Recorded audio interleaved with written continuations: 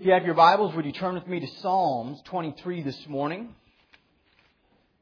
Psalm chapter 23. I'm going to do my best this morning, if God will allow me to finish our series on Psalm 23. We've been in it now, I believe, for 5 weeks, maybe 6. And it's been a really good study, I believe. We have 2 more verses to get through, and this morning, if God will help me to do so, I'm going to get through verse 5 and 6. I'm going to go ahead and read the entire Psalm. I know that you've stood a lot this morning as we worship, but would you please stand one last time in the honor of the reading of the Word of God. Psalm chapter 23 says this: The Lord is my shepherd, I shall not want. He makes me to lie down in green pastures. He leads me beside the still waters. He restores my soul. He leads me in the paths of righteousness for His name's sake. Yea, though I walk through the valley of the shadow of death, I will fear no evil, for You are with me. Your rod and Your staff, they comfort me. You prepare a table before me in the presence of my enemies. You anoint my head with oil. My cup runs over. Surely goodness and mercy shall follow me all the days of my life, and I will dwell in the house of the Lord forever. Let us pray. Lord, we are grateful for Your sweet presence here this morning. We're grateful for a child dedication this morning and for parents that have a desire to raise up children to know You. Father, we humbly confess that we need You. God, it's You that we need. It's You that our city needs. It's You that our state needs. It's You that our country needs. It is You that this world needs. Father, this morning we start with us. We ask, God, that You would have Your way with us, that You would speak to our hearts, that You would change us. We pray for awakening. We pray for revival in our own hearts, in this church. God, we pray this morning for the man that is here, the lady that is here this morning that does not truly know You. God, that is lost, that today they would come to know You in the free pardon of sin, that they would run to Jesus, repent of their sins, and place their faith in the cross of Calvary. God, I ask this morning that You would anoint me to preach Your Word in the power and in the demonstration of the Holy Ghost of God. Have Your way. Lord, we will do our best to give You the honor and glory. We acknowledge that all good things come from You and You alone. Father, this morning we ask that You would do a work in our hearts, in our midst. In Jesus' name we pray. Amen. I want to say before I get to our text that God has been doing some really great things at Crossway Church. Lives have been changed. There have been some powerful testimonies over the last 3 weeks of real life transformation. And I want to come back to that in just a moment. But I want to give you an analogy that here in a few weeks, football season is going to start. And if you've never been to a Derby high school football game, they're kind of fun to go to. There's almost 5,000 people that will come out to watch these kids play football. The first time I ever went, I couldn't believe it. It's sort of like a mini college game.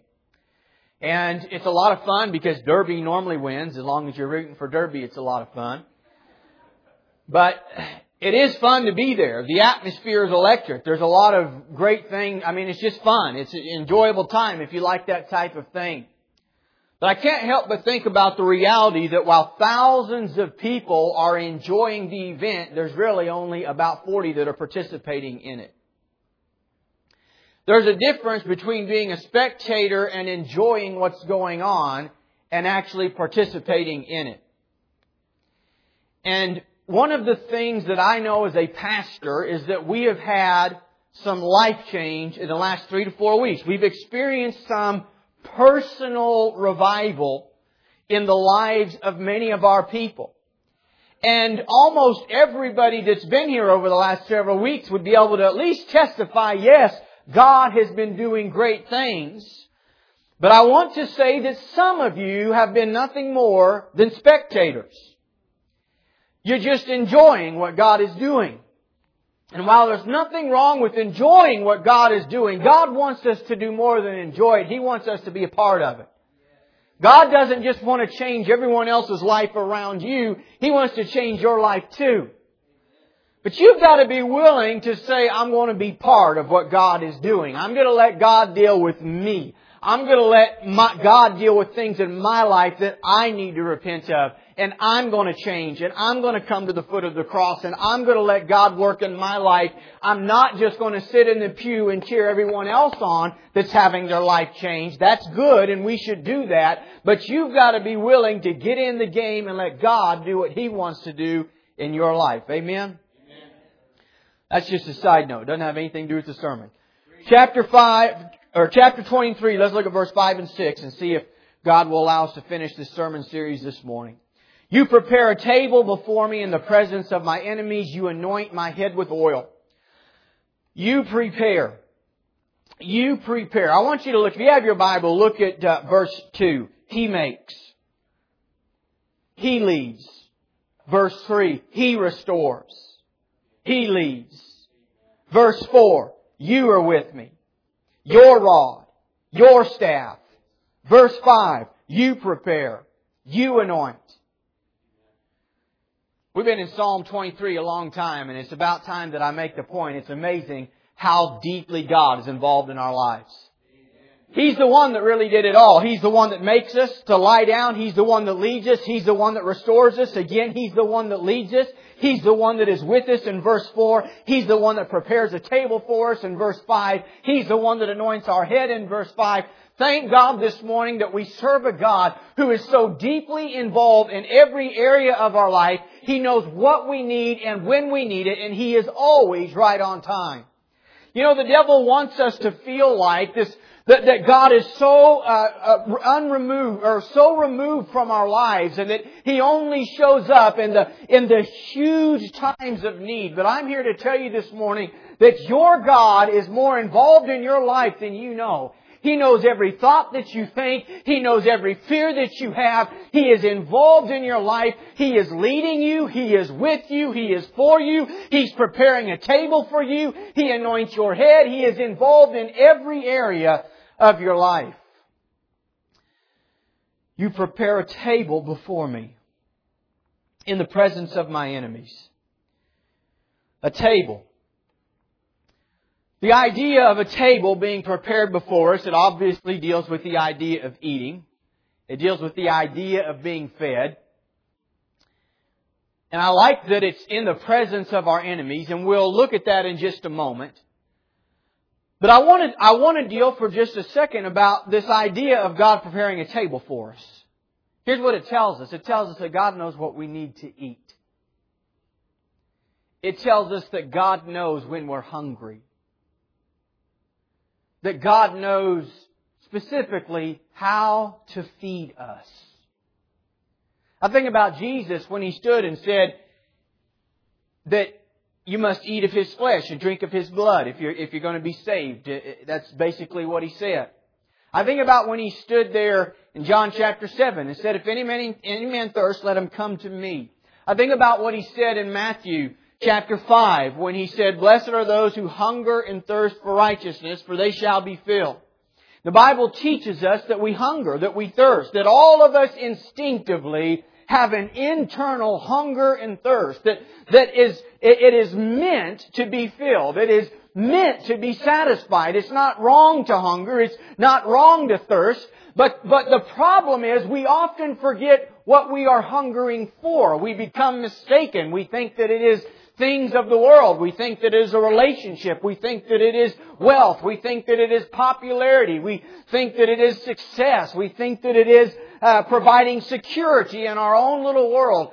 But the truth is we have a hunger for God, that we were created by Him and for Him, and that there is an instinctive hunger in the soul of every man, woman, boy, and girl. There is an instinctive hunger in our soul placed by God that only He can satisfy.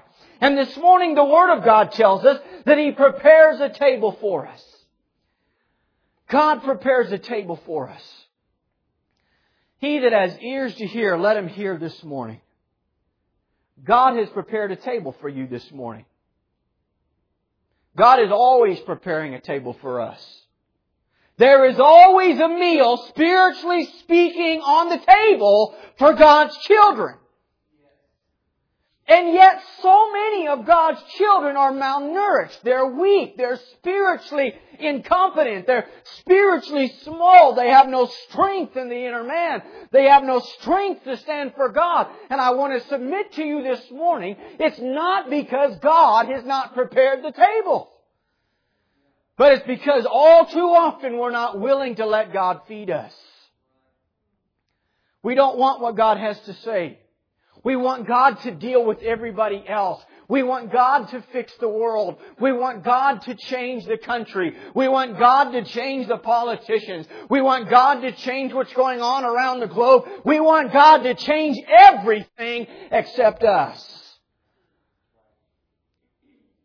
God will deal with everything else, but you need to let God deal with you. I've learned in 14 years of preaching and 8 years of pastoring, everybody has an acquired taste. There are certain things people love to eat. And they show up with the attitude of, I will take what's on the table if I like how it tastes. I mean, we all have certain meals and we all have certain things we don't like to eat. Spiritually speaking, the same is true. Whether it's just open praise. I have people who absolutely have a difficult time with the way that people in our church praise God. And then I've got other people who think, wow, we need to cut loose and praise God even more. And everything in between. I can preach one morning on the power of praise and the need to praise God. And I will get the crowd who loves that meal letting me know what a great sermon it was. Because they love the meal. I can almost tell you, without fail, 70% of the people who will like a sermon on any given morning. They're the crowd that they love grace. And anytime I preach on repentance and I preach on real Christianity and I really try to, if you will, hammer home on false converts, they don't like that meal. And they let me know. And then later, down the road, I preach a series on grace and how God is good and how we can trust in His grace. And they'll let me know how much they love that sermon series. Occasionally, they even testify about how I've matured so much in my preaching and I've learned so much more. Listen, this is real stuff and this is how we are as people. And here's the question for us this morning, though. Am I really honestly willing to let God feed me? Or do I come to the Scripture? When I do my daily study, do I come to the Scripture with a preconceived determination what I want to eat today? When I go in prayer and I spend time with God and I'm trying to hear from God, do I go with a preconceived, already determined attitude, here's what I want to hear, and if I don't hear it and I don't receive it, then it must not be God? When you show up and hear the Word of God preached, do you come with the preconceived idea and determination, I will accept this but not this? Here's the reality. Our God prepares a table for us. Your God prepares a table for you to eat at.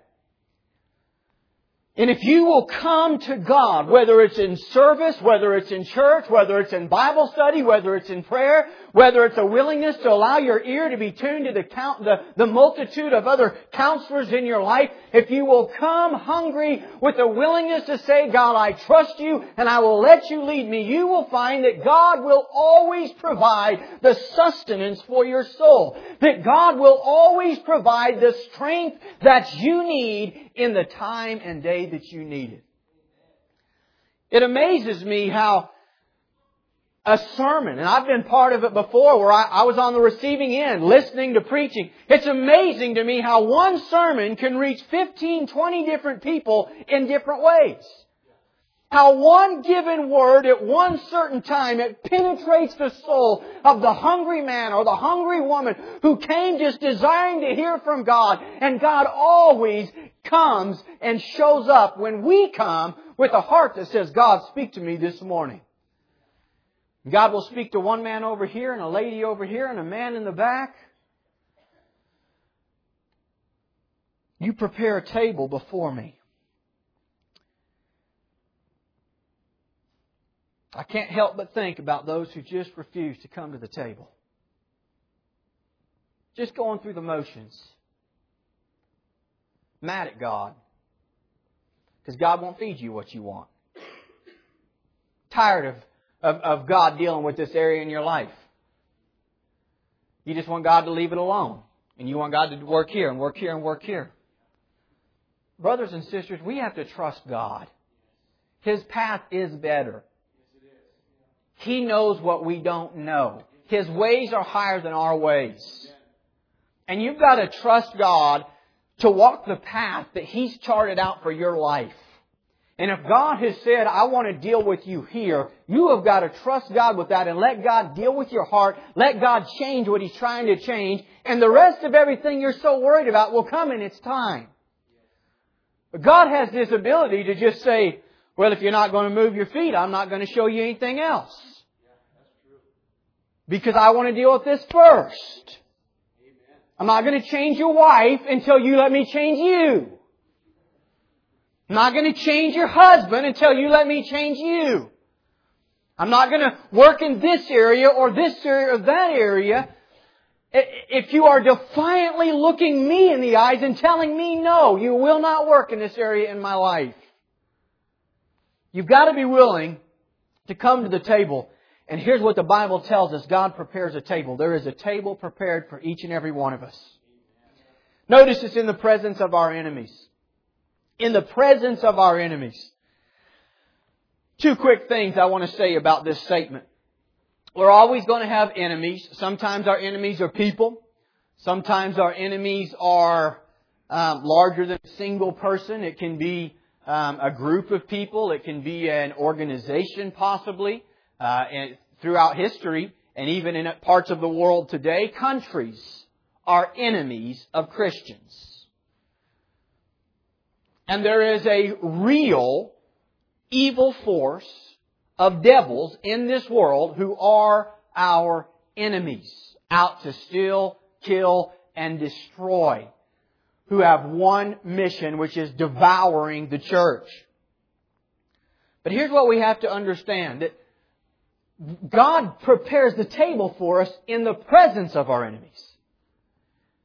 This tells me that sometimes you're just going to have to keep pressing on even when you feel like there's enemies all around.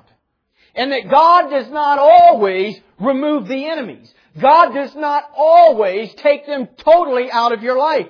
Some of you have to work around people who are your enemies. They want to see you fail. They want to see you fired. They want to see you terminated. Some of you have people in your own family who are hostile to Christianity and they just hope that you fail. They can't wait for you to make a mistake so they can point their finger at you and say, oh, you're a hypocrite. You're a Christian. Some of you kids that go to school, there's going to be kids at school that spiritually speaking are hostile to your faith. They are enemies to you. They will challenge you at staying pure and tell you there's no sense in waiting for marriage. They'll tell you that there's no sense in abstaining from sexual immorality. They'll tell you that there's no sense in saying no to drugs and alcohol. You will find that in this life, no matter where you are, there will at times be enemies around us. Some of them see themselves as our enemies. Others do not. They don't see themselves as an enemy, but in reality, spiritually speaking, when it comes to your relationship with God, many of them are.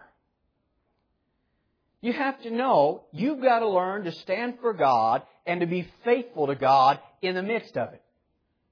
And you've got to know that even in the midst of that, where you feel weak, where you feel surrounded, where it feels like your enemies are breathing down your neck, that your God still prepares a table. That's sustenance, that's strength, where you can pull up to God and eat and drink and get strength in the inner man to stand firm against all the attacks of your enemies. Some of you might find this odd. I don't really care. I just feel compelled to share it anyways.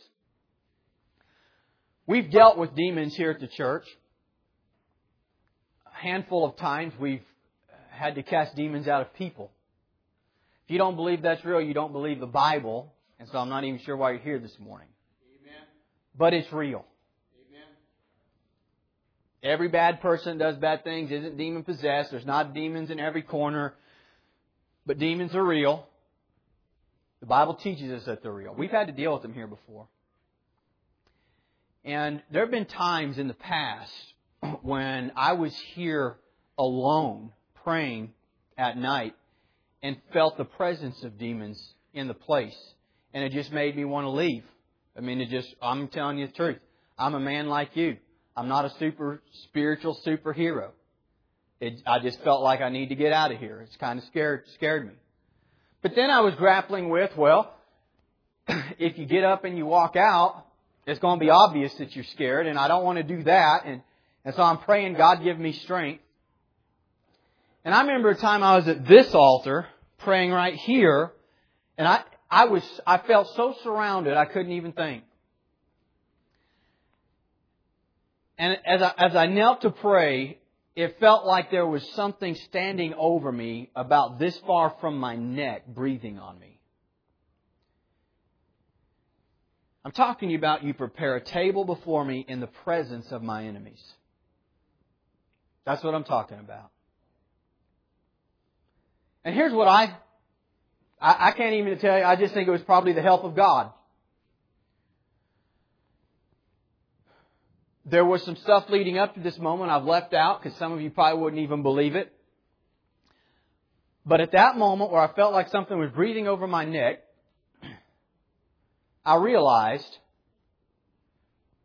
if these things were going to do something to me, they done would have did it by now. And my God is protecting me. And I sat up and I said out loud with my voice, what is it like to be so weak you can do nothing but sit there and watch me praise my God? I said it out loud. And I lifted my hands in the air and I began to thank God. And I'm telling you, I felt the physical presence of evil leave at that moment.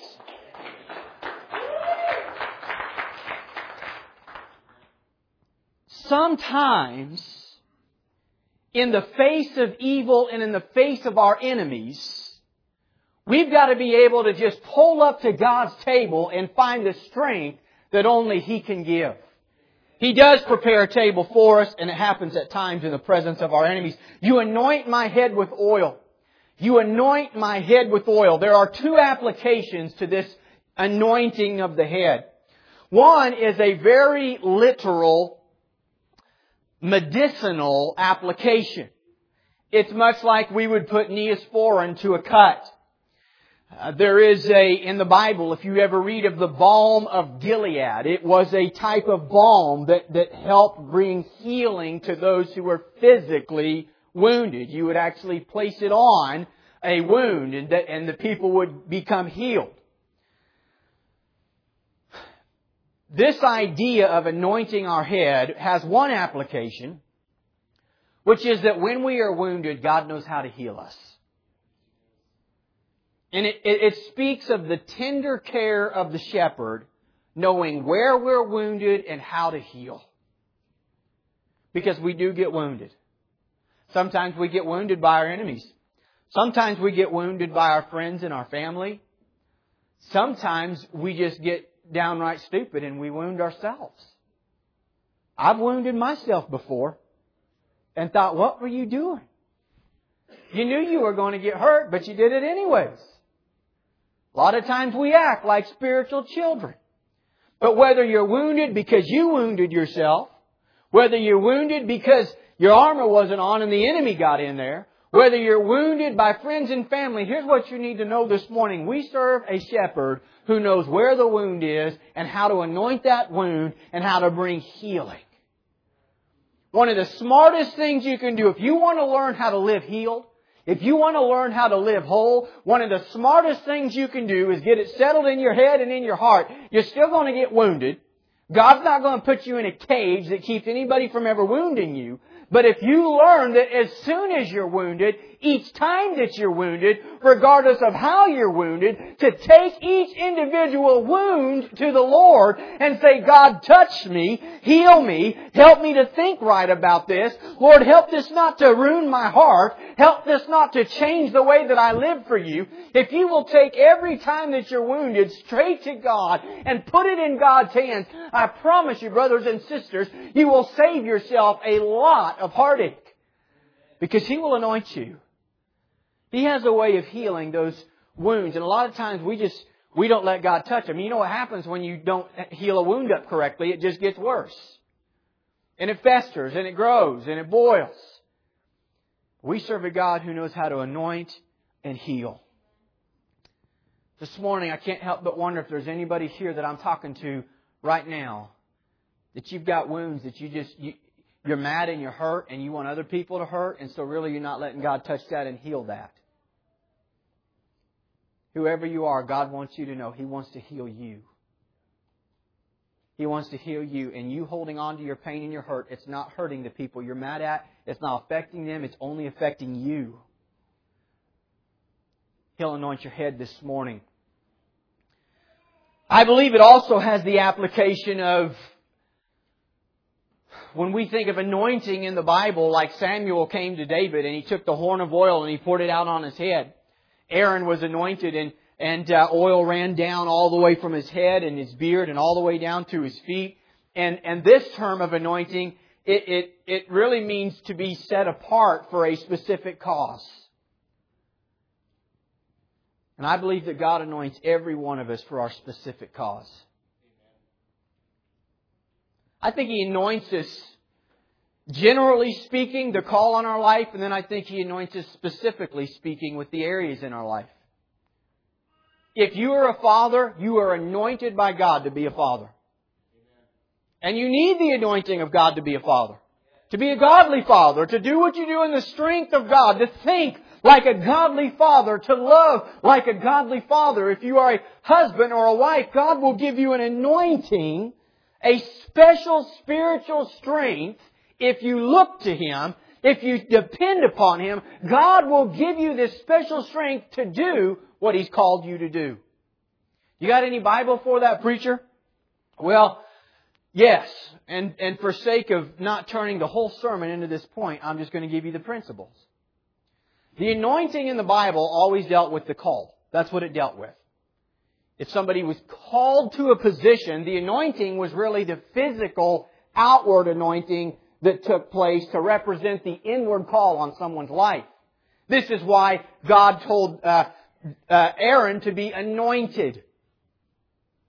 It wasn't necessarily the pouring of the oil that brought about Aaron's call, but it was the oil that represented it.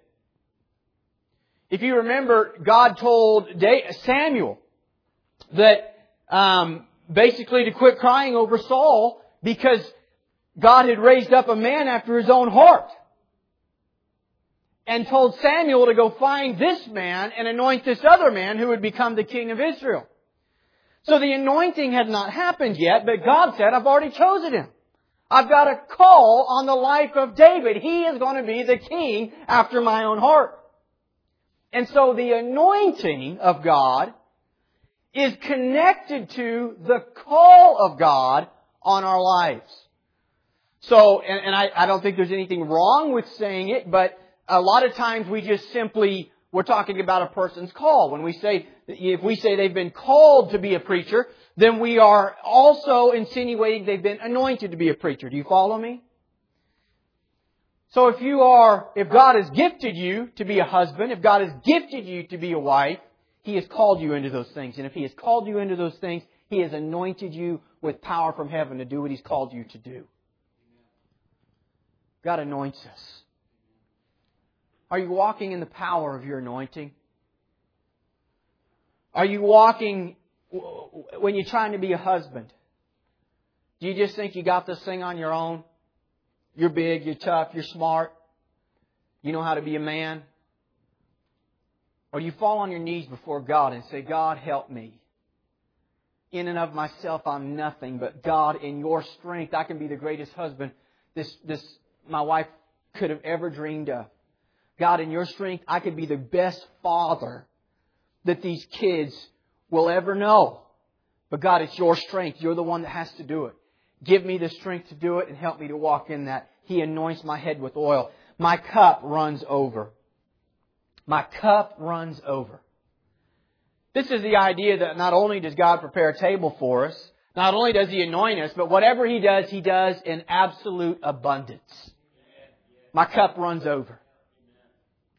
Spiritually speaking, when God's the one that does it, it bubbles over. I've been a pastor for 8 years. I've been preaching for 14. I have found that when I personally am not where I should be spiritually, and then I'm being obedient about getting right with God and really getting my heart back where it needs to be, and so I don't really have an opportunity not to preach. I mean, I just got to get up and I've got to preach. That's what God's called me to do. I've got to be obedient to that. And if all the times that I was feeling weak, I came up and I said, well, I'm not going to preach this morning, most of you probably would not be here. But I have found that in those times when I'm trying to put together a sermon, I mean, it's like trying to put together a history test, and I hate history. It's just like, oh my, how trying to make it happen, it seems so hard. But when it's true ministry, and I'm not trying to do something in my own power, and I'm truly seeking God, and I'm studying the Word of God, and I'm spending time with God, and God's flowing in me, I'm telling you, it's like I've got to figure out where can I shut this sermon down. It just keeps coming. It just overflows. It's like God just gives in abundance. The same principle that applies to preaching, it applies to our Christian service. You know you're supposed to be loving and kind, to love your neighbor as yourself, to do good to your enemies. Brothers and sisters, you try to do that in the power of your own strength because you know this says you're supposed to. It is hard to do. But when God is flowing through you, and it just becomes an automatic response, and you're not trying to just do something in the power of your own strength, but you have fallen in love with God, and you know that God's in love with you, and you just want God to work in you and through you, all of a sudden you find you've got strength to just keep giving, to just keep loving, to keep being merciful, to keep being gracious. Because when God is truly in it, and we're not trying to do it in our own strength, but God is truly in it, my cup overflows. He gives in abundance. He gives multitudes of grace, multitudes of mercy, multitudes of forgiveness, multitudes of love. He gives and it flows over. My cup runs over. It's amazing that we serve a God of abundance. It's amazing that God is always more than enough. Surely goodness and mercy shall follow me all the days of my life. Goodness and mercy shall follow me. Wherever I go, goodness will follow me and mercy will follow me. Thank God we all need mercy. We as Christians, we need mercy and grace. I didn't just need mercy and grace the day I got saved. I needed it bad then. I needed it so bad then. I was wretched, hopeless, lost, doomed to an eternity in hell as I stood guilty before the one true God. I needed mercy and grace. 14 years later, I still need mercy and grace. I still fall on my face. I still get in the flesh. I still say things at times I shouldn't say. I still feel ways I shouldn't feel. I still behave at times ways I shouldn't behave. And thank God that mercy follows me. It follows me. God follows me. Wherever we go, He is there. He's there before you get there. He's there after you get there. He's to the left. He's to the right. He's in the front and He's in behind. He follows us. He's with us. He's promised to never leave us or forsake us. And thank God the Bible says, goodness and mercy shall follow me. But not just follow me all the days of my life. Here's what you need to know. God is not just going to stay with you for a season. God is not just going to stay with you for a season. He's going to be with you every day, all the days of the rest of your life. He is a faithful God. He is a God that you can trust in. He is a God that will be there when it seems like nobody else is. He will be there always, and His goodness and mercy will follow. And finally, I will dwell in the house of the Lord forever. I will dwell in the house of the Lord forever. We see from verse 1 to verse 6 that ultimately this is where God is leading us. God is leading us home. This world is not your home. This world is not our home. We are pilgrims, and we are looking for a better city. Recently this year, we've had a few of our own go on before us into that great land. We're going there, brothers and sisters. This morning, we need an awakening of the reality that this world is not our home. We get so wrapped up in trying to build our little earthly kingdoms, and it causes stress and anxiety and fear. And we want more money and more things and more stuff. And we get trapped in the rat race of trying to build the greatest kingdom before our time runs out. But this is not our home. We are going somewhere else. We're going to the land the Bible calls heaven, brothers and sisters. And what blessed comfort that ought to bring us in this world as our shepherd leads us through. That this is not the end. This is just a pilgrim's passage. And as our worship team comes this morning for a song of invitation, can I also say that it should bring an awakening of the real reason that we're here. And that is to bring others with us there. The church has become so center-focused and selfish. So many of our sermons that are filling the airwaves and filling the pulpits across America this very morning are catered for us. Catered about us. Catered for our comfort. And not really our spiritual comfort, but our worldly comfort.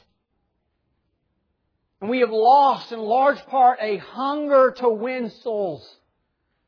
The church, in large part, has lost its focus that we are here to be the hands and feet of Jesus. The one who came, the Bible says, to seek and save that which was lost. That ought to be our heartbeat. Because our King is leading us home to His kingdom. He's preparing a place for us. I can't help but think how many of us have lost friends and family that if God came back today, we would be separated from forever. And as painful as that sounds to us, even worse, they're separated from God forever. It's not that big of a deal if you're separated from me forever. But if you're separated from Him forever. Forever. That's the last word of this Psalm 23, forever. It is forever. Do we get so wrapped up in God being our shepherd and leading us to green pastures and taking care of our needs and giving us strength in the valley of death and preparing a table before us and anointing our head and giving us a cup that runs over and His goodness and mercy following us? Do we get so wrapped up in that we forget we have a mission to win the lost? Many of you have lost friends and family. As I've already said, that if they died today, or if the Lord came back today, they would spend forever distanced from God. And I want to ask you as an individual, no show of hands, have you even prayed once this week for your lost friends and family? Did you invite anybody this week that you have a suspicion needs to be saved? Did you invite anybody this week to come to church? I prayed last night for my lost friends and family as I was thinking about this sermon and I was out walking and praying. I thought, God, help us to never get so focused on us and Crossway Church and just trying to be so excited about us. God, help us to be grateful for what You're doing. But God, let it not remove the burden from our hearts that's Your burden to seek and save the lost. God, I pray that You'd move all across this room this morning. God, I pray that if there be anybody here, Lord, that simply has not been allowing themselves to pull up to your table, to be fed what you're trying to feed them, to deal with what you're trying to deal with, that this morning, God, their heart would be moved that you cared enough to speak directly to them. God, I pray this morning, God, for us as a church and for us as individuals, God, to remember this place is not our home. This is not our home. Lord, let us examine our own lives and ask ourselves, do we live like we really believe that? God, give us a perspective of eternity this morning.